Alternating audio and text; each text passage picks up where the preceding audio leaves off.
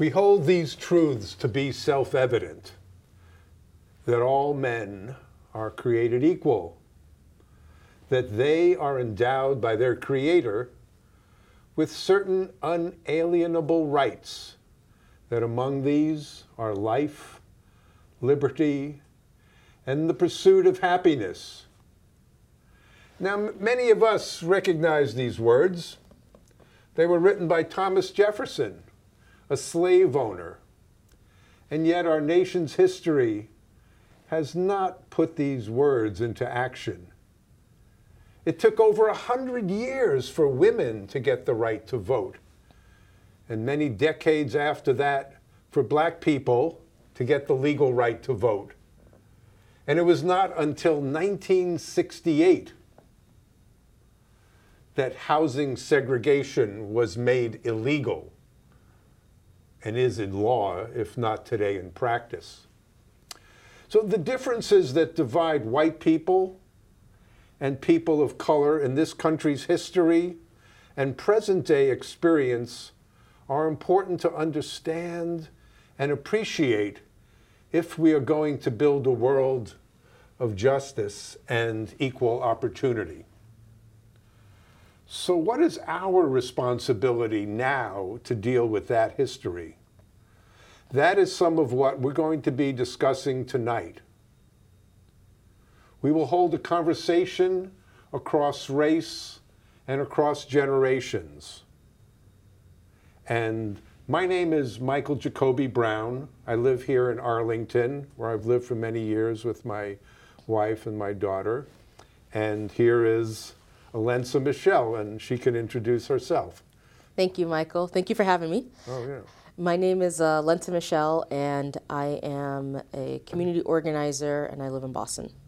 Yeah. And my name again is Michael Jacoby Brown. I live here in Arlington, and I'm also a community organizer. And I was born in 1947. And in 1950, my dad, a World War II vet, was able to buy a little tract house in Long Island, just outside New York City, where he had grown up. And at that time, Allentza's family, being dark-skinned, would not have been able, because they were black, to buy that same house. Now, I was only 3 years old, so I didn't really know that, but I did know that all my neighbors were white. The elementary school I went to was all white. The high school I went to was all white. It was actually divided into white folks, but the white folks were either Jewish, like me, or Catholic and Italian, and there were some Irish people. There were no Protestants. So that was a lot of my experience growing up, and it wasn't until I came to Boston about 40 years ago that I started learning about race and meeting on a regular basis and working with people of color. And so I'd like to contrast that with Allentza's experience growing up. She was born a lot later than 1947. Thanks for that. So I was born in the 80s, and my family, like many immigrants, particularly of Caribbean background, they came to Boston as part of sort of a wave of Caribbean immigrants that were coming in between the late 60s through the mid 80s, where there was a big influx at the time. And it was hard for them when they first got here because both of my parents are highly educated individuals. My father was a chemist, my mother was a school teacher, and they both had difficulty finding jobs in their background simply because they were from a foreign country. Their degrees and their credits were not being recognized by the United States government. And so my mother ended up working as a store clerk, and my father worked at a shelter as the stocking shelves. And so I was born soon after they arrived, and so it was myself, my older sister, and my parents, and we were struggling to get by, living in Mattapan, which has a lot of negative stigma to it, but in my experience as a child growing up in the community, we felt very protected and very supported by our neighbors in ways that I haven't experienced into my adulthood in places I've lived in since. But we also didn't have a lot of means. You grew up on low income, and Mattapan was basically the only place in Boston that we could afford. And so that's really how sort of the influx of Haitian, Jamaican, Trinidadian immigrants that kind of clustered in that place gathered, mostly out of necessity as opposed to out of a particular desire to be there. And I think that's an important distinction to be made when we talk about immigrant migrations. Like immigrants don't, folks who emigrate into the United States don't come solely because they want to start these ethnic enclaves. They're forced into it because resources are limited, and they end up being forced to gather and rely on each other in ways that they could not rely on existing government systems to support them. Mm-hmm. I mean, and just across generations, there's a huge difference. I mean, one, my parents they were both born in about 1920. My dad in 1920 in Budapest, Hungary, my mom in 1921 in New York City. Mm-hmm. And being white, were able to buy that little house in 1950 for about $16,000. Mm-hmm. And being of my generation, I was able to go to college. I went to Columbia College in the city of New York. Mm-hmm. Starting in 1965, the tuition was $1,800. Mm-hmm. And my dad was working as a commercial artist. I don't think he made a lot of money. Maybe he made $10,000. So the annual tuition, and I took out a loan and got a job, was about 1/5 of his income. Wow. Now that tuition today, my guess is probably closer to $60,000. Mm-hmm. Mm-hmm. So to have that, you can check me on the math, you'd have to make about $300,000 a year for the tuition to be 1/5 of your income. So I came out of college with about, I think it was something like $5,000 in loans, which I was able to pay off fairly quickly. I worked as a high school teacher for a couple years. They knocked off 10% for those 2 years, and the rest I paid off pretty quickly. Now, people of your generation have a very different experience. Yeah. When I was coming up, we really didn't worry about getting a job, and I didn't think about it, and I didn't realize how lucky I was. And the experience of people born in 1980 or after is really different. I don't know if you could tell me a little bit more about that and what your experience was like. Yeah, that's a really good point. I think particularly when it comes to education attainment and the difficulty of being able to afford college nowadays, it really is a lot of crippling debt, and it adds to a whole series of other areas of debt that I think young people are forced with today that isn't really talked about. And I think that also fuels a lot of the behaviors, and I think a lot of the division across the generations, because, I'm not a millennial. I'd consider myself more of a Generation X, which is sort of folks born in late 70s to early 80s. But those who were born shortly after me, they're really struggling. And I'd say I struggle too, but I definitely think it's gotten even worse for those who were born after me, largely because inflation rates are much higher now. Everything is based on a credit system, far more than it was before. I mean, even if we were to think in the past, when there were programs like the Works Progress Administration program, which was established after the Great Depression. There were a lot of incentives and ways that helped Americans get back on their feet and get back into the workforce. We just had a recession in 2008, and there were none of those kinds of programs that were made available to folks who were losing their homes to foreclosure, people who were losing their jobs, who were being laid off. I know tons of nonprofit organizations, for example, that were closed around that period of time because a lot of the private investor funding that they were getting that was sort of being translated into donor funds, they lost that ability.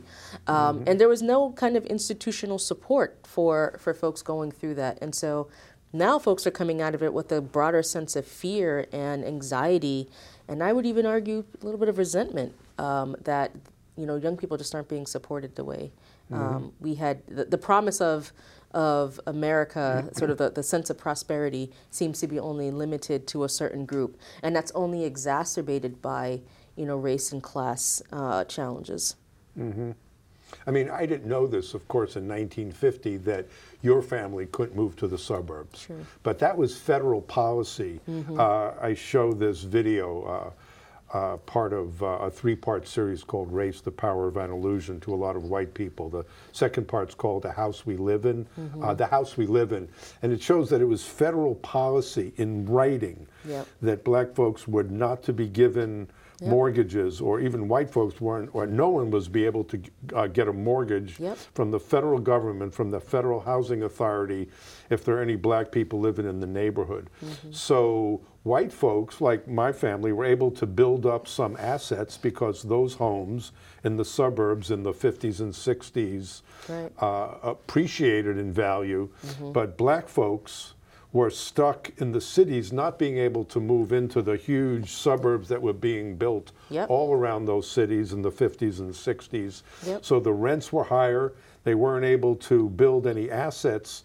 So that history is still with us today. Absolutely. So the average asset, I think, of an African-American family in Boston is something like $8. The average assets, according to the Federal Reserve report. Yeah, the average assets of the average white family is something like 150 or 250. 247,000. Yeah, that's a huge difference, and that is basically based on the racist covenants that was set up, 50 and 60 years ago.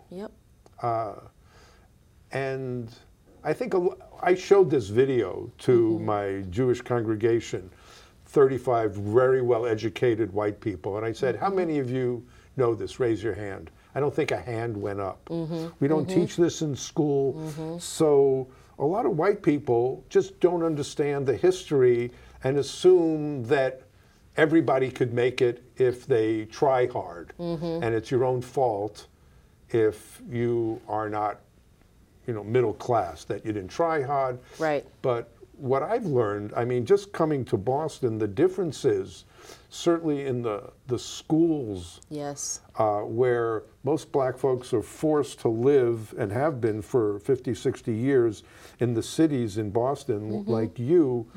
Those schools are so different from the schools in the suburbs. I tell this story, and you've heard this more times than I care to repeat, and I tell this to every white person I know. I was checking for a friend of mine who was running for city council in Boston at the Higginson Lewis Middle School in Boston. And I hadn't been there before. It was in November, it was a cold day, and the kids were all, first of all, running around in the gym where I was, sitting down with their coats on because the heat was controlled by downtown Boston. The room was freezing. And then I tell everyone I know, well, I had to go to the bathroom to urinate. And I walked into the bathroom, and there's the toilet sitting on a piece of wood or a couple pieces of wood with huge gaps in between the wood so I could see the dirt, the ground, the earth, right beneath that. Now, what does that say to our children about their worth, what we care about them? And that kind of, those bathrooms have been like that for over 40 years. I've been in a lot of those. And unfortunately, most white folks experience what my teacher and mentor Valerie Batts, who founded, one of the founders of Visioning, calls the avoidance of contact. Because most white people, not that they wake up in the morning and say, how am I going to avoid meeting any folks of color? It's just the way the world is set up. They live in Wayland, they live in Brookline or Newton, and they work on 128 or they work downtown. And their world doesn't include people that look like you, by and large. And they have never been to any of those Boston public schools. Right. It's not on their running route. Yeah. And because of that avoidance of contact, those conditions, I think, are easier to perpetuate. Absolutely. Absolutely. And I would even say they definitely perpetuate even today. I mean, when I was in high school, I attended a Boston public school. And we used to joke, my peers and I would joke that we would call it the welfare school because we had no doors on our bathroom stalls. And so we would have to basically maneuver with one another whenever we had to use the restroom. And it went on like this for a few years before they finally had the stalls, the doors reinstated, so to speak. And even on, going back to your point about housing, on the housing front, while there isn't an overt form of redlining and segregation anymore, banks still continue to do practices where they don't give out mortgages to certain people of color from certain communities, or they give them out mortgages at much higher premium rates. We've also seen a lot of examples of people who want to start a small business are forced to show an extensive amount of years of work as if to prove that they have the capacity to pay off their loans, and then they're being denied loans to even start small businesses. So. And this is a huge impact on communities of color, particularly communities that have been historically marginalized.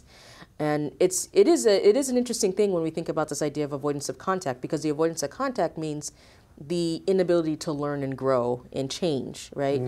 I recently went to a dinner party in Cambridge. And, I was invited by, a really wonderful family, folks who identify themselves as progressives. And one of the women that was there was sharing a story about how she works in Boston, but every time she's having to go into Boston, she feels a sense of nervousness, and she just feels so much better once she gets across the river and it gets back into Cambridge. And so it was one of those things where everyone else around the table sort of chuckled, like, oh yeah, almost as if they could relate to that experience. And I had to pause for a minute and say, one, because it's actually not the first time that I've heard that comment. I've heard that comment a couple times before. But two, what is the symbolism that one assumes because they're going into, they're crossing the Charles into another city and moving out of Boston, that suddenly they're safer. One really has to challenge their perceptions about Boston. And, let's face it, there is racial and prejudicial underpinnings to a comment like that, and why so? And so it was one of those opportunities, I think, to really spark a conversation.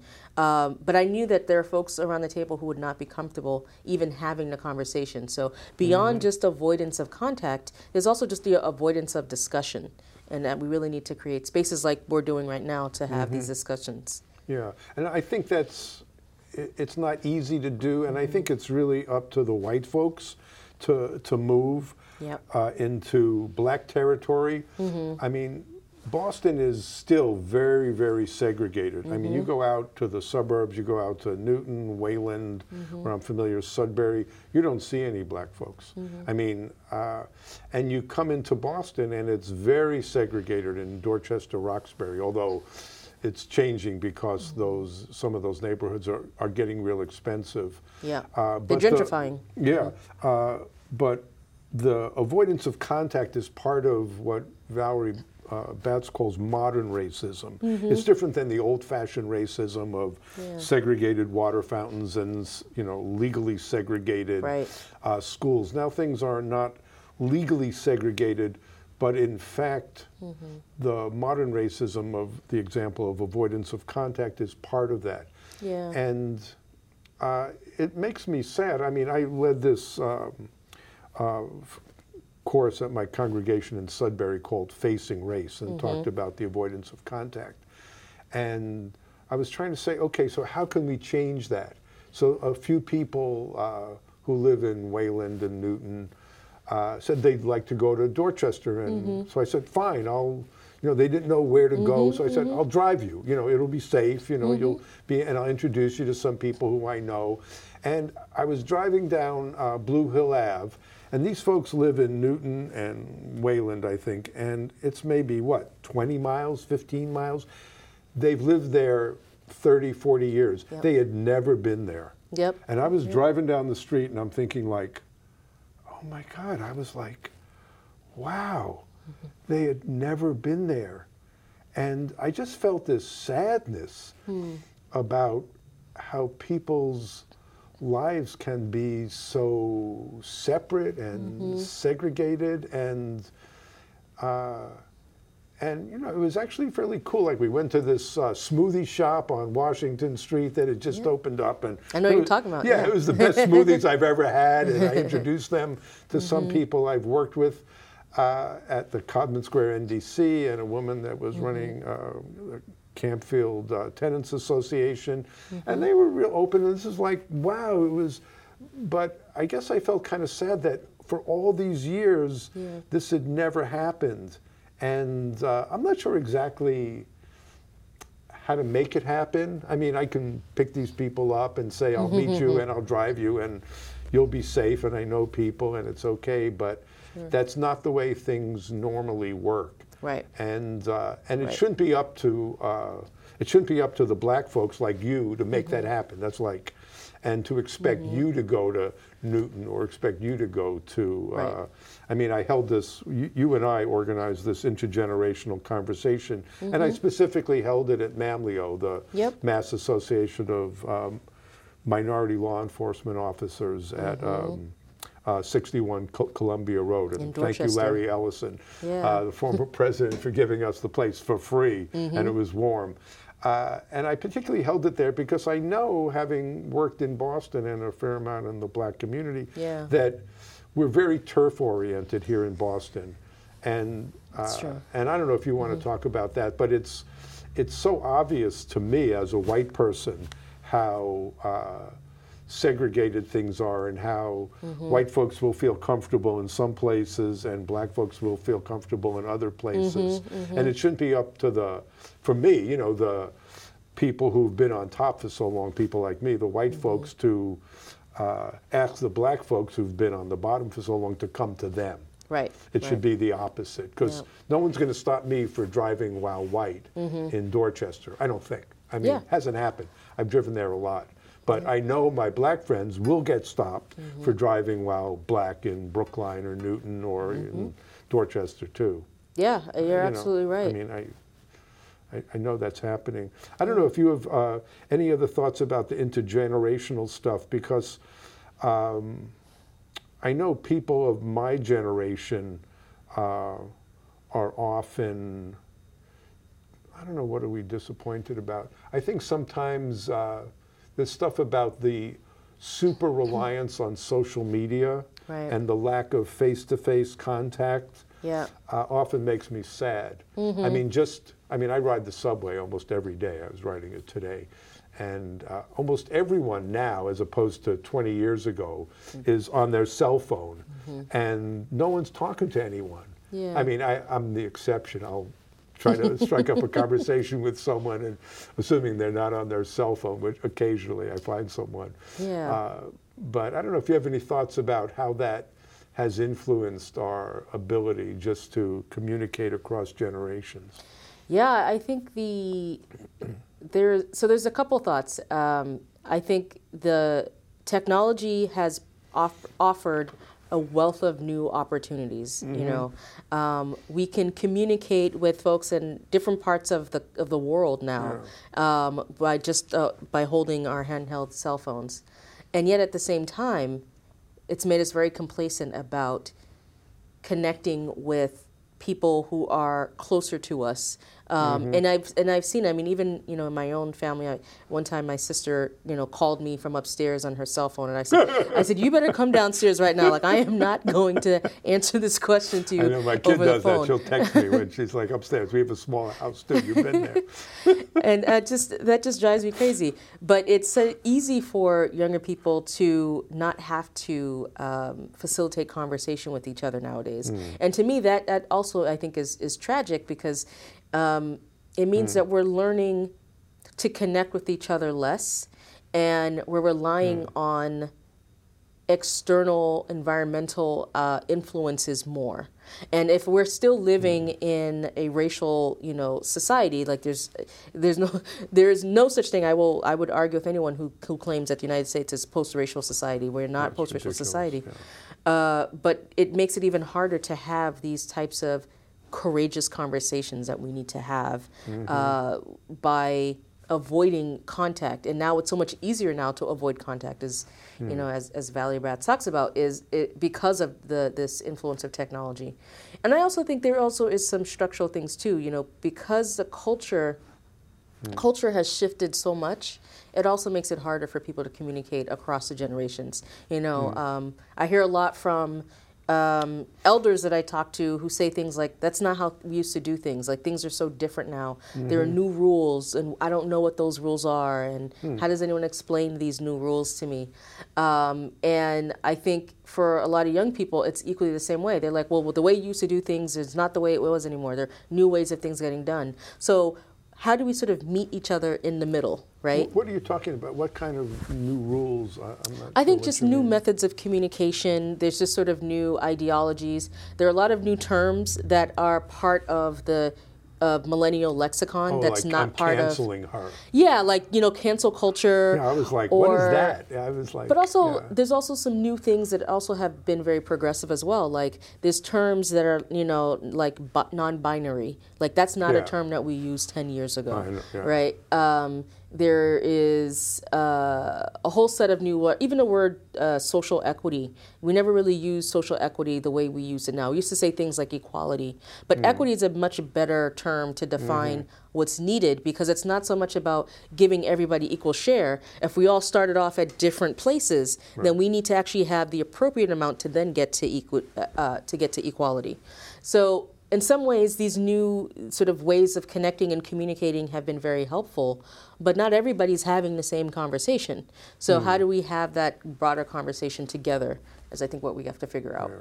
Yeah, I think sometimes it can be helpful. I mean, I was watching this Robin DiAngelo video today, the woman that wrote, and it's short and it's good, and I think that's great that people can see that. And I think it's more helpful to have the face-to-face conversations and people really getting to know each other. And that is not something that can happen on a YouTube video. Text or, and it can't happen in a, once a year Martin Luther King breakfast. Let's all hold hands and sing "We Shall Overcome." I mean, a lot of my black friends hate singing that song. It's like, we're done with "We Shall." Yes, exactly. And I've only learned that by over years and years and years by listening. Yes. And to me, it's interesting. One of the first people, Roger Newell, may his memory be a blessing, who died, a black man who I worked with in the late 80s as an organizer. And he was very patient. He would explain things like, it was sort of like anthropology. This is a different culture. He would explain, can't remember what selling wolf tickets was. That was like an expression. And then he gave me this book by a guy named Kochman, I think, Kochman, called Conflict in Black and White. And it was just like an anthropological study. Roger was a very patient teacher. He had gone to Columbia a few years after me, grew up working class in Washington, D.C. Really smart guy, and was very patient. He would just explain things to me. And I remember he gave me this book to read, and one of the things in the book I'll never forget was, he said, or the author, Kochman, I think it was, said two black folks could be talking to each other and yelling and screaming, and they could be like this far away from each other's face. But that didn't mean they were going to hit each other. It just meant that was their culture. And in white culture, it meant they maybe were going to hit each other. And where it made a real difference was around policing. Like if a white police officer saw two black people talking and yelling and screaming and getting at each other, he may have go over and hit him. And said, because he assumed the next thing was going to be someone throwing a punch. Yeah, and I've been actually witness to incidences where I've seen police officers pull their revolvers on, people of color because they were talking loudly, assuming that they're arguing that they're going to, get into a fight. And then everyone would be like, whoa, whoa, whoa, like you're totally misinterpreting the situation here. And that has real consequences. And to me, it was like, wow, that's really interesting. It's like going to Borneo and seeing this other culture and like, they do things different. Or in France, they do things different. They have little kids are drinking wine, and it's not that bad. That's what it is. Or it's a different culture. So I was kind of like, wow, that's great. And he would just explain stuff to me. And, I didn't know that. And it was interesting and learning. And Roger was real patient. And I'll never forget one of the things that was really interesting. The leader was this very wealthy, waspy woman. And in the office, Roger was very quiet. And then one day we went for lunch. And all of a sudden, we're in Boston. And he goes out and he's like really noisy. And I'm like, woo. It was so funny. It was like a different person because he wasn't constrained by the office culture. Yes. And I just learned a lot just by, he was the same person, but he was just so different. And then I went to stay in his house in Washington, D.C., and he was really different there. And it was just so interesting to observe that because he was so affected by the environment he was in. Yes. And I was just an observer. And I stayed in his house. We were doing this project in Washington, and I stayed there for a few days. And it was just very different to see how he operated. Yeah. And, meet his family and his wife and stuff like that. And so I just learned. And it's not like I'm so smart, although I'm not stupid, but if you stick around, you learn. Yeah. And some people, like Roger of blessed memory, really were good teachers and would just patiently explain things. Oh, this is what this expression is, and this is here. And that's part of how I've learned a little bit about race and what's different. And just having friends who are black who get stopped by the police. Yep. I mean, one of them has a degree from Oxford. His aunt is the dean of a graduate school. Right. And they were driving, on the New York State Thruway. He tells me the story, observing the speed limit. They get out, they get taken out, spread-eagled. His aunt, who's the dean of a graduate school, doesn't matter. Right. And I'm like, whew. I know that's not happening to me when I'm driving down the New York State Thruway. So I've just learned, and when I know people, it's undeniable. And so those kinds of conversations I think are important, but won't happen just over the internet, won't happen just by YouTube. Right. I mean, maybe that can be one way it can start, and I hope this video can be a little part of it. Yep. But I really encourage white folks like me to start hanging out in other places and making friends with people that don't look like me. Right. I would just add that engagement needs to be ongoing. You know, absolutely. It can't be like we're going to come into this community and observe and learn and take notes and then leave and never come back. Because that just makes that turns people into specimen and tokenizes them. No, that's disgusting. I mean I would feel that way if anyone did that to me. But it happens to communities of color all the time. All the time, and I think that's a learning that I've been involved in academia a lot more over the last recent years, and too often I hear stories of researchers who want to do projects, and a lot of times they'll approach me and hope that I will sort of make introductions for them in a community, and I always have to say, no, I'm not comfortable with that. And then they get upset and frustrated because in their eyes, they're like, well, we're trying to do something good for you. And I'm like, that's a very progressive approach to stance to take on it. But at the end of the day, you're getting resources to come in and study us and treat us like we're guinea pigs. For no money. And for no money. But you're asking the community to step out and teach you constantly. But we're not getting any return from that. Our communities are not being uplifted. We're not, getting out of poverty. We're not getting new access into even the universities or the academic institutions that you represent. So if there's not even a quid pro quo of sorts, so there's no equal benefit. It's basically this is another form of them harvesting, information or harvesting resources from a community that's already resource strapped. And so I think there needs to be like a big, deeper conversation about that. And my hope is going into the future that we really shift the way communities of color, people of color are engaged at that level. And I completely agree with you. It needs to start off genuine. It needs to be more of a, hi, my name is so-and-so. Let's get to know each other. Let's build a rapport as opposed to, I'm coming in to, extract information and because that's not a genuine place to start from, And one thing I really appreciate about our relationship is, you're an older white Jewish man. I'm a younger of sorts. You're a lot younger. You're younger than my daughter by 10 years. Yes. I'm a younger, black woman. Haitian immigrant background, raised Catholic, and yet you and I can still connect with each other on an interpersonal level.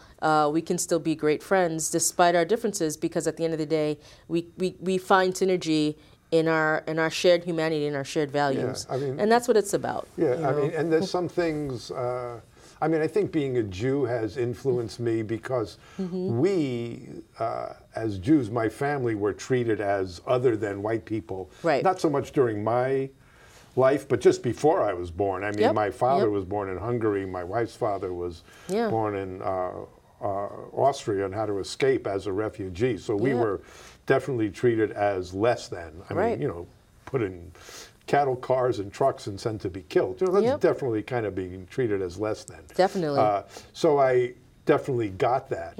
And I also understood growing up that there were lots of differences among us white folks. Like the biggest, where I grew up in New York, the biggest differences there were huge differences between like the Jewish families and the Italian Catholic families. That was mostly who was there. I didn't meet a Protestant, I always say, until I went to college.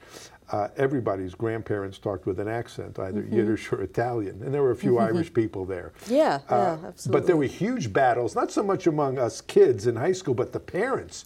Oh my God, the parents didn't want, I had this Catholic girlfriend for a little while, and her father hated me because I wasn't Catholic and wouldn't let me see his daughter. So I was very aware of the differences among white people. And as I've gotten older, I see a lot of white people that don't see their culture or don't think they have a culture. I remember I was doing this workshop at the Service Employees Union with my friend Ron, who's black, and he was asking, tell us something about your culture. And this one white guy said, well, I don't have any culture. And Ron was very nice. He let everyone else go when he came back to him. And finally he realized, he was from Syracuse and had this basketball culture, and it was around the Syracuse University basketball team. There is a culture, he was very proud of, and that was a whole culture. It wasn't my culture. I came from a very different culture, but he definitely had a culture, and a lot of white people don't see that. They don't even think they're white. They don't think there's any difference. I was doing this workshop at my temple, as I mentioned earlier, and one of the guys, classic thing, he said, I don't see color. And luckily... That statement makes me cringe all the time. Luckily, I was very happy, an Asian woman who's a former president of our congregation, a woman who's an immigrant from China, right across the room, who he knows pretty well, said, well, then you don't see me. And he was like, ooh. But I'm so glad he heard it from her. But if she hadn't been there and hadn't challenged that statement, he wouldn't have learned anything. He wouldn't. And wouldn't have learned that when I say I don't see color means he doesn't see her. That it's an erasure of identity. Important. When she said, you don't see me, and they were in the same room and known each other for, a couple decades probably, but never talked about that. And so that was, I hope, a real learning opportunity for him. Absolutely. And I think that's, I think it's really important because it's an erasure of identity. And there have been so many different ways in which different populations have had their identity erased over time, I did a talk a couple years ago, and I talked about sort of the history of the Jewish, the Irish, and the Italian sort of transition into whiteness. Because a lot of people sort of think that's like a blanket thing. And I'm like, no, there was a time where Italians were not considered white. The Irish were not considered white. And the Jews were not considered white. And it was an easy assimilation over time. I mean, it wasn't easy in terms of practice, but it was an assimilation that was possible over time simply because of skin tone. And as more African Americans began to move, particularly during the migration into the North, it was a lot easier to sort of claim the Irish and the Jews and the Italians and say, okay, well, you're one of us now. We don't want to we don't want to connect with them. And that actually helped to fuel a lot of the segregation and redlining practices that, still affect us today. Yeah, so I'm not sure exactly where we go with this. It's an ongoing conversation, and across generations, I think it's more difficult. I mean, one of the things I'm trying to do as an elder now, I'm past 70, is work with young people because, and part of the reason I'm doing that is one of the things I wanted when I was in my 20s was people who were in their 40s and 50s to kind of guide me. And I think it's true. I mean, I and people who've worked as community organizers for 40 or 50 years, and at this point I have learned a few things. And I think it's important that we convey that to people. What's happened in the past, what's worked, what hasn't worked. There's quite a bit that we do know. And not that we're not interested in continuing to learn, I think we are, but having that conversation across generations is real important. And also, I think for young people to realize, hopefully they'll be older sometime. I mean, I don't know anyone who says, oh, I want to die when I'm 40 or whatever the age of being older is. But there is, for myself, there is age discrimination. I mean, I think I was telling you earlier, Absolutely. I'd literally been told you're too old for this job. And I probably know more and am more competent now and more able to do training and organizing than I was, 20, 25 years ago. So that makes me both sad and angry because it's sort of stupid. I mean, I'm pushy enough that I can find places to practice what I do, but that does exist. And it does. For younger people, if they allow that to happen, they're going to be in my place in 20 or 30 years. God willing, you'll live that long or longer. So, I think we can agree that any kind of ageism, adultism, racism, sexism is work that we need to do to eradicate from this country and just from this collective social mentality that that makes up this country. And I think you're right when we go, what you mentioned earlier about education is the way to go.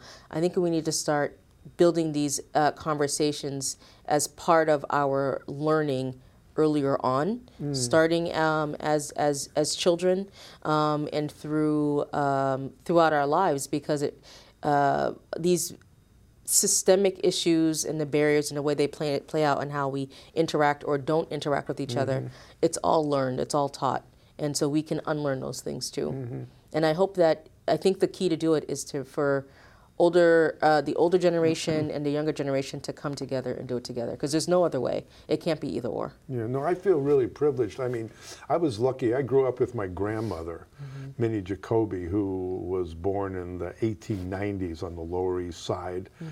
And I learned a lot about her life, mostly because her husband died when I was 10 and she moved into my room. I mean, my dad fixed up another room so I didn't have to listen to her snore in the attic. But she lived with us all those years I was growing up, and I heard about her life. She was 8 when her mother died, and her father was too poor to support her, and her brother went into the Hebrew orphanage, and she went to work at 8, working with a janitor, cleaning out toilets in the Lower East Side and tenement buildings, and didn't get to go to school. And she was smart, but she was so poor there was no Social Security. This was like 1906, no unemployment. So her father couldn't, he was too poor to get a job. No Social Security when her mother died, so she had nothing. And that was common for lots of people. And it was helpful for me just to learn about that. Yeah. And I learned about it personally across generations. Yeah. Because she was there when my parents were out working. I came home from school, there she was, and she would tell lots of stories, and I heard lots of stories about what her life was like. So I feel pretty lucky that I got that information about what life was like for lots of people way before I was even born. Yeah, but and I think a feel lot of people similarly. aren't, you know, I think I was lucky to get that, but a lot of people don't have that information. You know? I mean, I think I was lucky, you know, especially starting out as an organizer. Like I sought out a lot of feedback and input, and also to learn about the history of organizing, particularly from the elders in my community. And that was really helpful to me and part of my organizing journey. And so I agree. I think we all need to learn from each other. But I think we're out of time. Yeah, so I just appreciate this conversation to be continued. You know, as you said, and I think both of us agree, this is not a one-shot thing. It's an ongoing conversation, and I hope this will continue, and other people, hopefully it'll inspire others to have other conversations across generations and across race. Well, So thank you, thanks a lot. Michael. Thank you. Thanks for having me. Thank you. All right. That was great. Yeah, it was, Chills. I think it was okay. Yeah. That was fantastic.